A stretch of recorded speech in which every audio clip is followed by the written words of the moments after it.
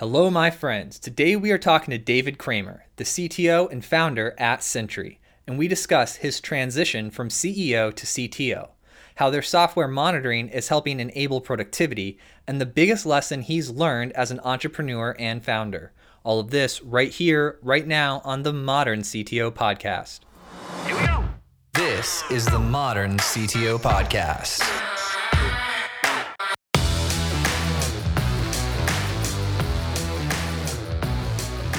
David.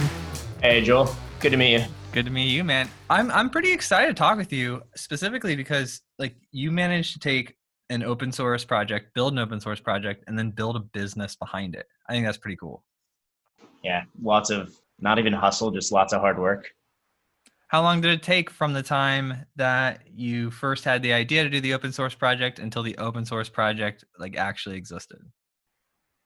So I don't know if this is kind of traditional for open source, but Sentry wasn't planned. It's actually probably very traditional in open source. I think you kind of have founders and they're just like, I'm going to build something, and they just spin up ideas and they're like, okay, this is the one I'm going to build. Open source, a lot of the stuff is just born out of I need to solve this problem right now. That's no different for Sentry. It actually started as this example piece of code that somebody else wanted to understand how to do. Think of it like Stack Overflow, but I don't know, 12 years ago.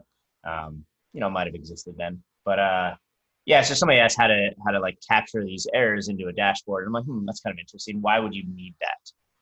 And I don't think you so much needed it 12 years ago. But yeah, so that started sort of the project. And I had a lot of open source projects. Basically everything I did was open source because I didn't see any reason for it to not be. And Sentry was just one of them that kind of kept growing with me and I kept investing into. And I don't know, just a very long, continually iterative journey of that investment, I guess, has kind of grown it through different stages, ultimately to where it is today. And so did you get some early contributors that really helped keep the momentum going? So I think for me, I think different people get excited by different things. Building things was building software was always my hobby. I'm self-taught.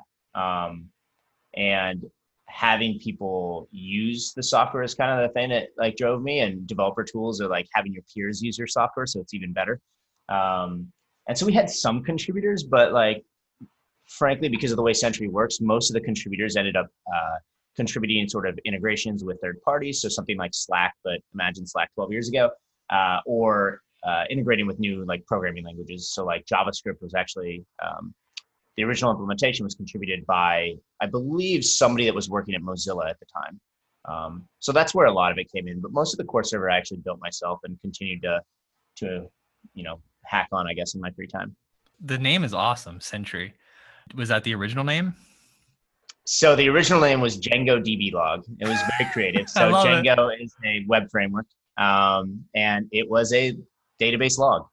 At the end of the day, it was very, very pragmatic. But no, so I joined a company called Discuss. They're not around so much anymore, but and they were using it, and it was not very good. And we had this thing. I think StarCraft 2 was about to come out, or it had just come out, or something like that. And so all of our projects we were just naming after StarCraft units. And you tried to say what unit sort of resembles what you're doing right here. And Sentry's a little bit of a stretch, but we ended up just renaming the project, rebuilt it sort of at that point. And I think that's really where the foundation of Sentry came into place. It was this open source thing. It did exist before that, but that's really where I spent a lot of time. And that sort of marked a 3-year journey of all nights and weekends kind of hacking on it. And it had grown significantly by that point too. And then what point were you when did you make your first dollar? I have a calendar reminder for this because I can never remember. I think it was so it's 2020. Let me see if I can I think it was it would have been 2012-ish, probably early 2012. I might be off by one there, but we spent, I think, 2.5 to 3 years with it running as sort of a side project, where, we're just generating revenue and stuff and using that to fund, the server bills, as well as fund various sponsorships of third-party events like conferences and stuff.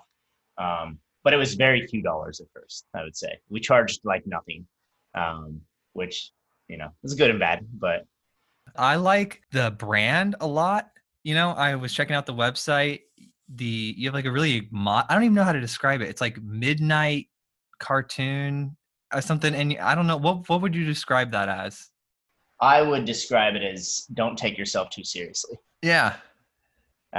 Yeah, we put a lot of. So my co-founder, so basically the person who helped me start the business was the head of design at Discuss, and so I convinced him to come along, mostly because like I super value good product design, and I can't do it that well myself. Like if I have to design something, it's just every shade of gray you can imagine. And so I roped him in, and I think that kept that foundation of like really, really caring about design. And it is certainly hard to keep that up. And I won't say we're perfect, but we invest a lot into visuals, and to the point where like one of our core values, we say pixels matter. And it's in the most like narcissistic way, where it's like call out every minor detail and challenge like the minor details, because like it adds up. So like if you try to change something in the product and like the margins are off, you'll have like 5 people instantly call you out. And like we actually think that's super important, because if you think about brand, and we care a lot about brand, the first version of brand is visual at the end of the day. And so we've got a creative team that runs like the external brand, which you see on the marketing website, which is actually run by a former GitHubber who I think his claim to fame is the GitHub icon, which they still use today, or at least cool. a variation of it. But then we've got another team that runs like product experience as well. But it's a super important investment for us. Yeah, I'm a big fan of branding and design, and it's because when I interact with other products, like the moment I land on their website, I form an opinion on their brand, and it gives me instant insight to what their product will be like, because it's like these are the people that work there. What level of designers they have, because a good designer will come in, and if one part of the business is off, they'll deem this unacceptable and raise it up to the standard. And so you could tell so much about the collection of people by the products that they produce. Yeah.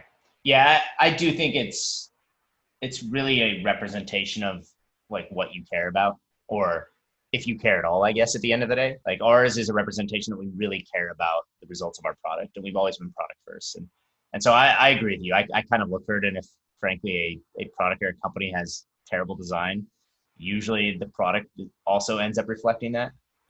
So I saw that you made a move from, you were like CEO founder, but then you moved to CTO. Now recently I like brought in like a VP of sales co-founder person to like run the sales organization and to handle that part. And that changed everything for my business. Like I'm a lot smaller than you. We're only 8 people right now, but those initial people matter so much, right? To develop a solid foundation. And it just felt like a huge weight off my chest. How are you feeling after this transition? I feel great. Yeah. So the way I always tell people this is when I first raised money for the company, which is, about 5 years ago now, one of the first questions that was asked of me is like, do you want to be CEO? Which I actually think is a really, really important question to ask a founder, because being CEO is very different than being a founder, right? And I can't remember this clever quote, but my answer was, we'll see. And it reminds me of this movie where there's like, they're telling a story about some like monk or something, and his answer is always, we'll see. Like, we'll see what's next kind of thing. And that was always my answer, like every year when either somebody asked me of it, if I wanted to continue that role, or if I asked myself of it. And then, early last year, like at the start of last year, I asked myself the question again. I'm like, yeah, I don't think I want to be CEO anymore. In the sense of like, the job was very much CEO. It was no longer founder. It was no longer like sort of just get to do anything like, hack on stuff. It was very much like hire executives, manage executive team, set strategy, like, and some of it was fun, but frankly, hiring executives is my least favorite task. Like it's, I don't know. It's kind of one of those things. Like I'm a believer in do the thing you're great at, because you have the most impact. And I am not great at running a go-to-market organization. I'm not great at, doing executive sourcing or any of this other stuff. I think I'm really good at product intuition, and I'm very technical. So I'm like, you know what, let me see if I can find somebody that like balances that out really well, takes on more of that executive side. And it's been really great so far. Like we have a our core executive team is basically, we have myself, my co-founder, and then I hired a CFO, might be almost 2 years ago now, and then now the CEO. And that team's actually been really great for like a sounding board, which it's kind of one of those things that for me, until I experienced it, having like a couple seasoned executives who were very trustworthy, and you could just guarantee they would execute on whatever they said. I don't know. For me, so I would agree. It was very much a game changer, and still is. We're 6 months into, or almost six, into having Malin on board, and still going well. So I don't envy him right now having to deal with the sort of current climate, but he's doing a great job. Right. There's a couple CEOs or CTOs I've been talking to that have had new CEOs like towards the beginning of the year or back in like October, November, and I'm just like, oh man. Yeah. What a tough moment to walk into. But I'll tell you what, though, it will really set the tone for like the next decade, right? Like you'll really get to understand who this person is and how they think and their capabilities. Yep. And you don't have to do all that communication. I mean, you have to do the communication to your team, but you don't have the responsibility of communicating to the entire org and all the investors. I like it. I definitely agree with you in the find what you're really good at and what lights a fire inside of you, and then spend 80% of your time there. Yeah. Okay. Dude, this is still early. I haven't done a podcast this early in I don't think ever. I've done some late ones, like when we have to do Australia and stuff, but it's interesting how my mind's like in an entirely different gear. How are you feeling? Better now with coffee. There you go. I'm not a great morning person. I have gotten up a lot earlier, like consistently since, shelter in place, which has been, I don't know, good. But I feel like I just don't know what to do with the rest of my day. Like 2 p.m. comes around and I'm like, I feel like I've done everything I'm going to get done. So now what, kind of thing. But yeah, a little early for me. I'm assuming you're on the West Coast as well. No, I'm on the East Coast, but I usually do. Okay. I mean, it's only 10 a.m. around 10 a.m. here, but I usually don't do podcasts until like the afternoon. So my mornings, I get up pretty early. I usually get up around 5 or 6, and then I run, and then I make breakfast, and then I go lift weights, and then I come into the office and like do all of my most important tasks first, and like as far as like with the team and everything, and then I spend the afternoon in like podcast social mode, because that's like that 2 p.m. when it's like, all right, I've done everything, or, let's have some awesome conversations and things like that. So, yeah, it's just different, but that's the variety of life, right? Yeah. Yeah. Do you get into any of the performance stuff or working out or personal development? I got into backpacking for quite a lot of time, and I don't know. Past couple of years, it was hard to find the time to do it, and this year it's not looking good, just with park closures and everything else, unfortunately. But yeah, we'll see. I was hoping to get back into it, but the summer looks like it's shot at this point. It's weird how they can close the outside, right? Yeah, it's a weird concept. I'm hoping they'll open some stuff back up. Wait, is stuff still closed there? Some of the stuff is, yeah. Okay. So like, I think it's case by case. I think a lot of the national parks are still closed, and the sort of California stuff, it kind of depends, but we'll see. So walk me through what like backpacking is to you. So I think what I really enjoy about it is it's like a forced disconnect. I hate disconnecting for what it's worth. But I really enjoy the outdoors, and if I don't have a choice but to disconnect, in the sense of like there is no cell phone service, it's like super easy. And so for me, I actually just very much like the camping part of it, but I appreciate the fact that I have to hike in somewhere semi-serious and take some time to get there. It feels a little bit more remote, or a lot more remote in some situations. I don't know, just like a good escape. I always do it with friends though. I'm a social person, so, but yeah, I don't know, that escape, it felt like it was a good balance. It was a good way to, I've never been like a gym goer, so it's also a good way to like keep in shape. I coupled that with deciding if I was going to do more like climbing outdoors, which I think I managed 4 or 5 trips. So I did not get very far along that endeavor, but yeah, I don't know. It's a really refreshing thing to do, but I also think it's become super mainstream lately, in the sense of like, out here in the Bay Area. There's a bunch of cool like parks nearby, and like Tahoe's a really well known area. And when I started, and this was like it's got to be like 6 years ago or something. When I started backpacking around here, you could sort of just with a couple weeks notice go get a permit, and it was great, like an overnight permit. And now like the whole summer is basically booked up like instantly, which kind of sucks. But yeah, So that's like a permit to go camping, or? yeah, it's a permit to like hike in and backcountry camp overnight, just because they want to keep it like I don't know, manageable, clean, so they only permit so many backpackers in each evening, and it's pretty common here. It's like I think it's a byproduct of like a bigger city or a larger population, because I live in kind of a rural area, so there would be no permit or anything. But I could see how if you have like millions of people in San Francisco and then you have like a couple nearby parks that like everybody could Yeah, dump out into them and just completely overrun it, you would yeah, need permitting system. That makes sense. but yeah, Do you, it's good. do you do any gaming at all? You into gaming? Yeah, very much so. Like ever since I was a kid, I actually got a lot of my start with building software because of games. Like early on, I got really into MMOs.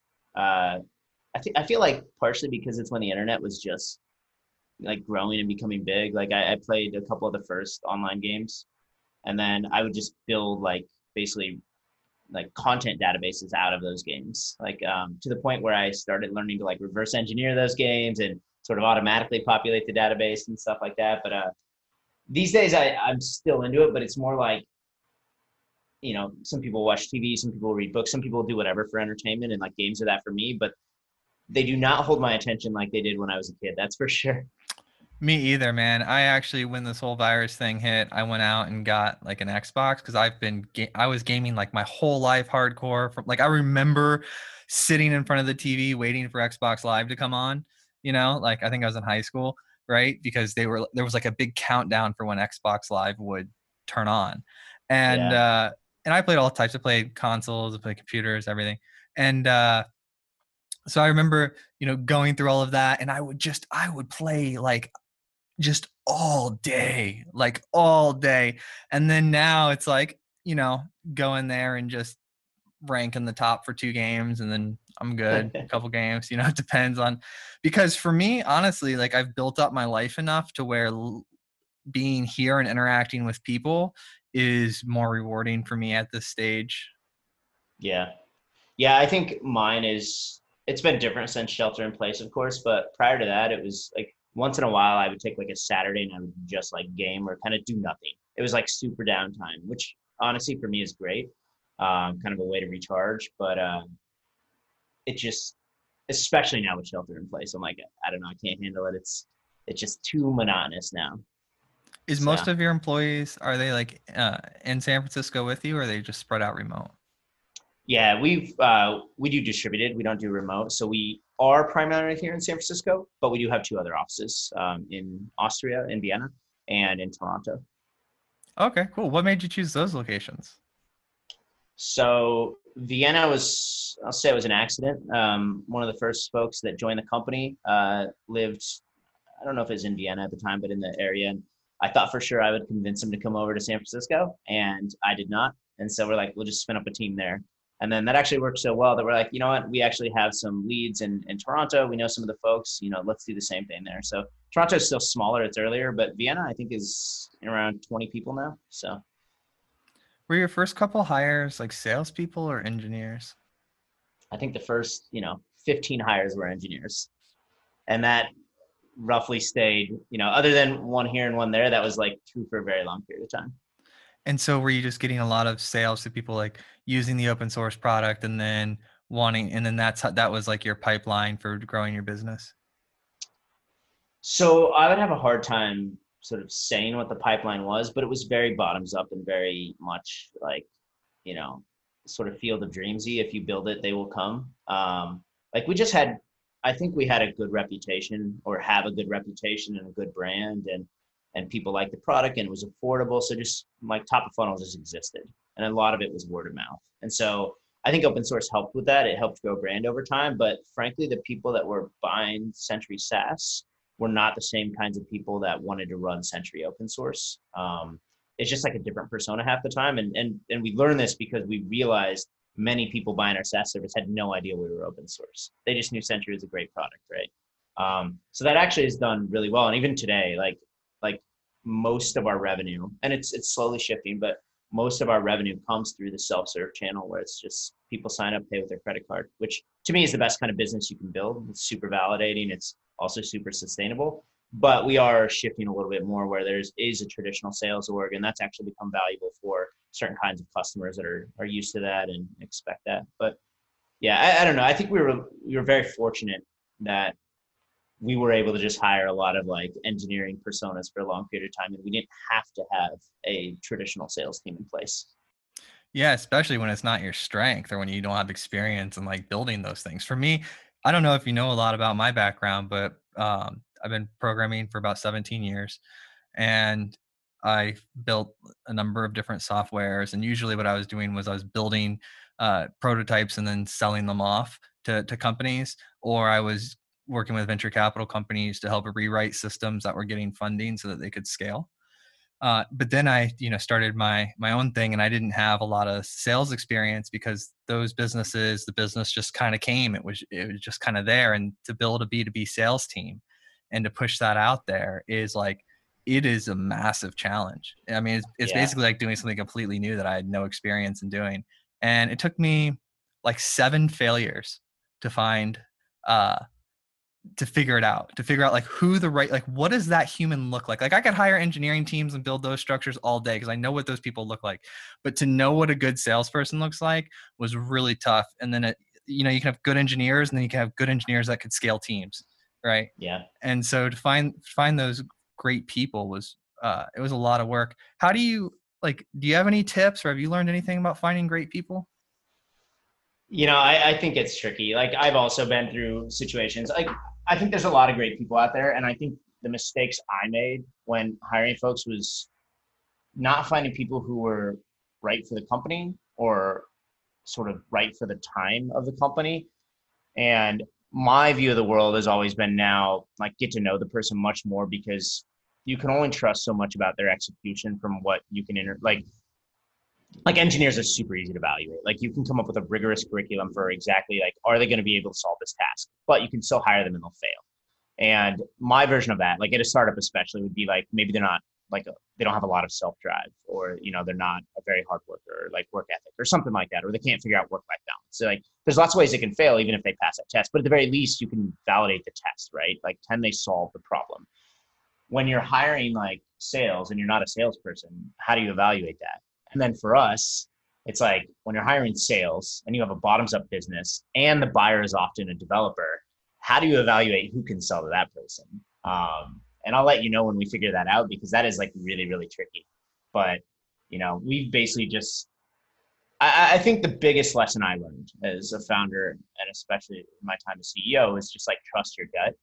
Um, and like even when I talk with our current CEO and he's like asking my feedback, I'm like, I have no idea, but like I'll work through it with you. And like just like if you don't think it's good, don't do it kind of thing. Like it never works out well when like something's telling you it's a bad idea.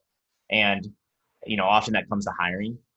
But yeah, because I think every situation where it's like it felt like a roll of the dice very much was a roll of the dice. And you can see it in hindsight. And I don't think any of those worked out. And so we went through a lot of challenges in figuring out how to build a sales program, and even these days, like our marketing program is basically brand new. We're 120 people in the company, and we have I don't know maybe 4 or 5 in marketing now, and like we don't do a ton of campaigns, and the sales team is probably 15 all in. And so I don't know. I think on the counter side, like use your strengths. We knew we weren't good at sales or didn't know sales. And so we always focus on how do we solve problems through product? How do we build a better product that can solve that issue for them? Like, but yeah, I don't know. When it comes down to like finding folks who uh, you do not have the skill set you're hiring for, I just think it's really difficult. And then can you give me like the 30-second like pitch of like what Sentry is and why people buy it? Yeah. So this has evolved over time, but I always describe Sentry. I give up on, simple big slide sentences, but like I think about it, it's like you load up the Uber app, it crashes. We tell Uber's developers about that, and we think that's important because as a customer, all you do is load up Lyft as soon as Uber crashes. You don't actually care. There's no brand loyalty at the end of the day, and so it's bad that you as a customer experience that issue, but it's really important that the software team can understand and address that issue, right? And so that's how we started. We call it crash reporting, error monitoring, something like that. But these days, like a lot of what we do is sort of expanded, where that same idea of like we just want to tell the developer about like this defect in their application. We're just continuing that, but we're identifying more types of problems. And so I explain that analogy where it's like, okay, you load the Uber app, it crashes, obviously bad. Like we can all recognize that. But if you load the Uber app and it sits at a loading indicator for 30 seconds, that's just as bad as it crashing. Or if you load the Uber app and it's like putting you at a login screen, but there's no login button, so you can't actually do anything, just as bad as the loading indicator, or just as bad as a crash. So we think of like there's all these different problems, and we just want to be able to identify them, get it to the software team, the product team, and that's it. It's really about like the efficiency of being able to achieve that. And I think the difference, or one of the big differences in Sentry versus logging or any of the solutions that have existed for decades, right, is we actually do it very deep at the application level. So if you're an engineer, we just capture a ton of data that's really important to you about that error. So you don't really have to go back and say, well, what actually happened, or how do I reproduce this bug? And then more so, we focus on what we describe the front end. So we focus on device-centric applications, so mobile apps, desktop apps, browser apps, which basically these days everything is a browser app, and it's actually become really important to have our kind of technology in those applications, because otherwise those developers get no visibility and they can't really solve any of those problems. But our solution does work everywhere as well. One of the things I thought was really cool when exploring the product was how it could connect like front end application errors to back end application errors. Like two separate, like you could do multiple applications, and then it had some intelligence with connecting errors. And another thing I liked about it was how, and I can't describe it like perfectly right now because I haven't been writing code full time in the past year because of the success of the podcast. But when um looking at your error logging and then having to go another place to figure more stuff out, like for example, like I guess you would call it like all that meta data about the sessions, or all of the information. I guess I'm not describing it great, but if you go to the, what is it, Sentry.io? Yeah, Yep. if you go to Sentry.io and you look at the homepage, they've got like a great video, and then they've also got a couple of shout outs about different features, but it makes it very clear when you can see those pictures, they're like worth a million words, right? Yeah. But as a developer, I really believe what you're saying after exploring the product, of you just constantly double down and make the product better and make it easier for the people to work so that they don't have to think. It's just like everything's right here, and it's simple, and it's also beautiful. Yeah, it's been super important for us to like, I don't know, I've always had to waste times in history where you know there's a bug on your website or something like that, and if you're lucky, you have logs or something you can go look at. If you're unlucky or work at a real company, you don't get access to the logs. And even if you did, good luck finding the bug. Good luck having enough information in that log to actually understand what the bug was. Like best case, you'd get a little like bit of like the stack trace, which sort of tells you what happened, but that's it. And we always describe it. It's like sort of Sentry takes that stack trace, and it's always easiest to visualize it in terms of size. And it's like that stack trace is very small. It's like a kilobyte in size or something. And a lot of our payloads, like the information we collect to help make it easier to debug, end up being like closer to a megabyte. So, significantly larger, like sometimes 1,000 times larger. And that ends up being very significant because it is very much like if we identify the bug, you always have enough information to be able to resolve the issue. And that's all it's for. Like when we were developing our mission statement, because, we had just built something that was useful, we didn't craft it that way. Like we didn't do it intentionally. So we didn't have a mission statement or any of these other things that you'd have as like a startup, right? And when we were doing it, we just started like working backwards from like, what is the purpose of what we do? And we just started with like, okay, software only exists for efficiency, for productivity. It has no other value in the world. And so if that's true, then we are monitoring, which is where we cluster Sentry. And that means monitoring must exist for productivity. Otherwise, it has no value. And so that's how we reasoned about it. And so we're like, well, how do we make sure what we're doing translates to productivity? And at the end of the day, it's like, okay, you ship a new version of your application, it's broken. We want to tell you about it as quickly as possible so you can like address it as quickly as possible. And we want to make sure you have the right information so you don't waste a bunch of time trying to address the problem. And that's it. It's like pretty straightforward, but it is all about that efficiency. Do you have any stats on like time saving, like the distance between a bug happening and you understanding the root cause, like without Sentry and then with Sentry?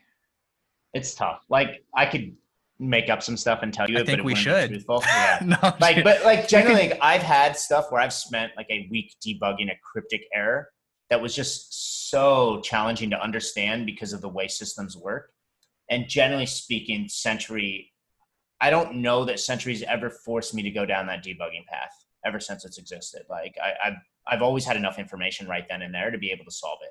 Now it might take me a little while to solve it, but I know what the problem is at that point. And even knowing what the problem is often a challenge. Like to make it so it's not something we're just making up, right? You could take a company, like a customer, and take their resolution times, like maybe in some third-party ticketing system or something, take their resolution times before Sentry, and then implement Sentry, and then take their resolution times after Sentry and use that as a case study, because those business people, they will buy time, right? Because that's what we're trying to do. And that was one thing that like kicked up in the back of my, now I'm not a sales whiz, but from the past 2 years of trying to make money with sales teams, like that kicked up in the back of my mind is like, oh, this is the one thing. Like I see that you guys solve stuff faster and you got the bugs there, but like, where's that time? You could totally do that with a customer, and even your existing customers, you could go to them and say, go look back in your history and tell us the time of resolution now versus then, because that's a huge selling point. Yeah, it's been interesting because like we did a little bit of this back in the day. Like the true ROI is a little bit complicated. What we found is like a lot of, at least our customers at the time, they just didn't care because it's a lot of it's. So the interesting thing about our business is because it is so bottoms up driven, and it's also this like industry wide trend where, you know, it used to be IT teams buy products. You had to sell it to the VP, you had to get their buy-in, and then frankly they just handed it down to the entire company or something like that, right? These days it's like, oh, you want to buy something? Does it fit on my credit card budget? Cool, go buy it. I don't care. Like as a developer, you know, and that's a newer thing. For whatever reason, it didn't used to exist where developers would get tools or budgets. It was only for IT software or production like servers or something like that. And so a lot of ours has been like, well, the developer implicitly gets the value. They don't have to make a case for it, frankly, because we charge a fair price. So it's not like they're having to go in and be like, hey, this arbitrary thing is going to cost us $10 million. I swear to you, it's valuable. No, it's just like we charge a fair price like a utility to some degree. And the developers have been very much the champions of bringing in the orgs. And I think the few times where it's been a gray area and the price tag's been significant, the buyers have still understood the value. Like what I would say, like Sentry is like, we do very well and we're, you know, market share wise, we're very, very large, but we haven't had to deal a lot with like traditional thinkers. Like, I don't have a good example here. I talked to this guy who ran IT for a bank. And it's a bank you wouldn't have heard of. And that's the traditional thinker part of it. It's not like a Wells Fargo or a Capital One. They're actually fairly progressive thinking, but it's like a bank where they're like, we're never going to use cloud software as long as I work here. It's that kind of like traditional thinking, right? And, you know, they're not our customers and they won't be our customers until they change their opinions about those kinds of things, right? And so because of that, we've been fortunate that we haven't had to do a lot of that sort of, you know, more formal or traditional marketing and sales. We're trying to do more of it now, of course, but, you know, it is like an interesting, you know, benefit, but it's also a challenge because like we do actually need to develop that muscle and be good at those things as well. We just have been fortunate we haven't needed it. Yeah. I mean, the thing that excites me about your company is I see you're growing. Like you guys, you know, close to a couple hundred people right now, right? That's like around the area.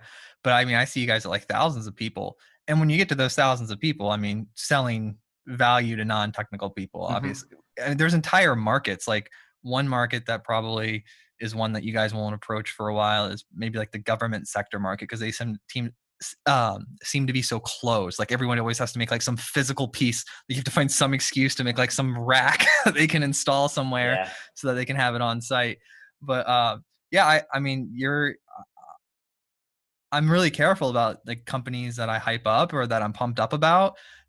And after, exploring Sentry, I'm just like, I'm all in, man. I think it's fantastic what you guys are doing.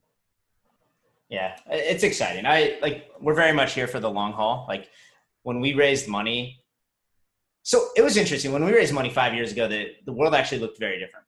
Like people didn't quite understand developer tools. Still, they didn't understand open source or any of this stuff. Like it was just it changed very rapidly, I would say. And I remember these conversations with investors for our seed, and we had revenue. We were profitable when we raised our first round of funding. And I remember one of the questions somebody asked me, they're like, why would anybody pay you? And I'm like, they already pay us. What are you talking about? There's like, no, but why would they pay you a lot of money? It's like open source. Why wouldn't they just use it for free? And I'm like, who cares? Like, we'll figure it out. That was kind of my answer. I'm like, don't worry about that. And I'm like, frankly, like they're either going to pay us or they're not going to pay anybody else. That's all you need to worry about. And that was like our methodology behind it was like create a great product, make sure it's accessible. And like the open source thing was just another way to like be competitive. Even though like we didn't build open source just for a business reason or a marketing reason, but like that was very much like our model going into it. And it's always been like, let's build something great that like is for every developer. And so like kind of from that seed stage, it was always like, to the moon, more so than like, let's find it out. And so I think we have a long ways to go, but it's been cool to see what we've gotten to so far. Yeah. I mean, and as a developer, like, I'll play with the open source version, but if I'm going to do something in my business, I want that premium support. I want it hosted. I want the versions, everything already being patched like quickly. I want the commercial version of it. And they're usually reasonably priced. So it's not like you're Yeah. spending, hundreds of thousands of dollars to get this. It's usually just a, couple $100 a month charge, or some premium version of some SaaS software. So it's not a big Yep. deal. Yeah. Yeah. And I always think about it like, I know a lot of organizations just like building things, and that's fine. But for the most part, like we as a business, like we prefer to not build stuff that's not our business, right? And that's most people. So it's like we just trust that people want to pay for the service instead of trying to become an expert on running it themselves. Absolutely. Do you think AI is, or specifically like machine learning, is going to play a larger role at Sentry? We'll see. I'm a skeptic around a lot of this because what I would tell you is like Sentry has a lot of AI. And I equate like the best quote I've ever seen about this is if you take any sort of writing about AI and you replace the word AI with some if statements, it will still be very, very accurate. Because a lot of like this AI and machine learning is actually just very simple models. And Sentry has a ton of models that humans have built. They don't train themselves over time. They don't get better until we make them better. But they do create the same kinds of output that you would think of from an abstract way as AI, right? And I think the area where that might change over time is like the more data you have, the harder it is to sift through it. And then I think even trickier is data becomes a little bit more unique to you. And I think when those two problems kind of exist together, then you need something that's a little bit more powerful and that can be trained. And to me, until it has like active training, it's not any true version of like machine learning at the end of the day, like, or any AI. And I just think so many systems don't have that. They just run off of static models, and Sentry's full of static models. But to date, we haven't needed anything like that. And well, I mean, I would like, say just you bring up a good point about static models. Sorry to jump in, but I want to bring this up because I struggled with this a lot as an engineer at first when people started saying AI, because I'm like, that's a query. It's a complicated query. They're selling AI when they raise money or when they're doing press releases, but that's not AI. Mhm. And then I started asking myself deeper questions like, am I just being like a curmudgeon? Like, what is AI? Like, how do you define it? And I followed like some, I think Lex Friedman and some other, influencer type people and that are really on the cutting edge, writing papers and things about the AI.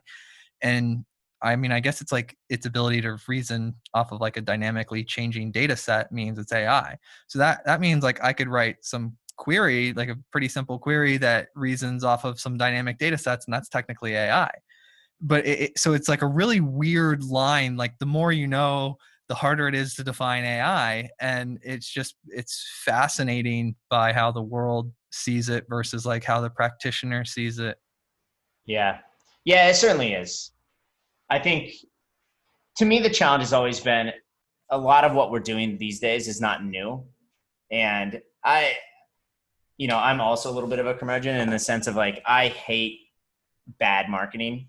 I hate when people are selling me like just frankly lies at the end of the day. And so, we have a lot of random marketing versions of this in our category and things like AI ops. I'm just like, what does that even mean? Like, it's Everything is literally the same ops. product you had. Yeah. But yeah, I don't know. We'll see. I think there is a lot of room for innovation in there. I just think practical uses for what I'm going to stick with is like real AI just are very rare and nobody really achieves them. Like obviously like what OpenAI and stuff is doing is like, that's like genuine, but those are not like real products that people are consuming or getting value out of at the end of the day. They're still really interesting prototypes, but that's not what any of these companies are building. So Now, I think some of the most interesting AI is like the stuff that can take stories and then make new stories. Like for me, that is the area where it gets magical yeah. because that reaches beyond my current education level. And I've done my Saturday night like binge of reading the AI articles and reading a like some papers and things like that about what they're actually doing with the corpus of text and things like and all of that understanding. But it's just such a fascinating thing when you understand how it's like, and I'm going to butcher this, but you understand how it's like looking at the individual letters and looking at the words and figuring out the patterns. And then it can actually spit something out that's semi cohesive. And it's Mm-hmm. like that to me, whatever the underlying mechanics of this universe that are happening for that to occur is quite beautiful. It's really fascinating. I do agree. And I think, I don't remember what the quote is, but there's something, and sort of like the test of AI is if it can convince you it's a human, right? And I think that content is one of the most accessible ways to sort of see, a glimpse of that. Because like, yeah, if it can beat you at chess, sure, but it's not doing anything else. Whereas if it can hold a conversation with you, which if it can generate output based on a bunch of inputs, it could probably, you can extrapolate and kind of reason that it might be able to hold a conversation with you soon. And then it feels like it's real, right? Then it feels like what we as like individuals, not software engineers or anything like that, might think of AI as. And that's sort of what I look for in it at the end of the day.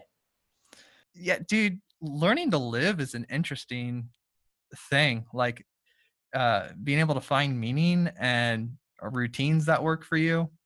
What type of routines are you in right now?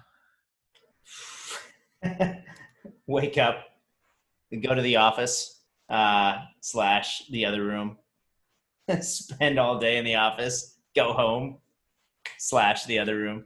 I don't know. That's been the worst. Like, we've started breaking out of this shelter in place for better or worse.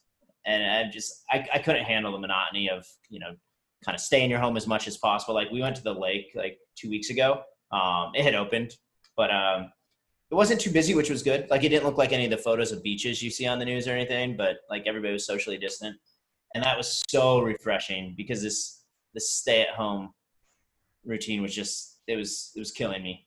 Yeah, it's amazing how much like just being around other people, even though you don't know them or you're not directly interacting with them, just having other people around impacts your mood and your sanity. It's unbelievable. Yeah.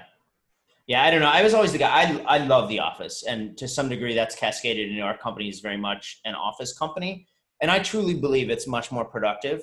Maybe that's not for everybody, but for the majority, it's much more productive.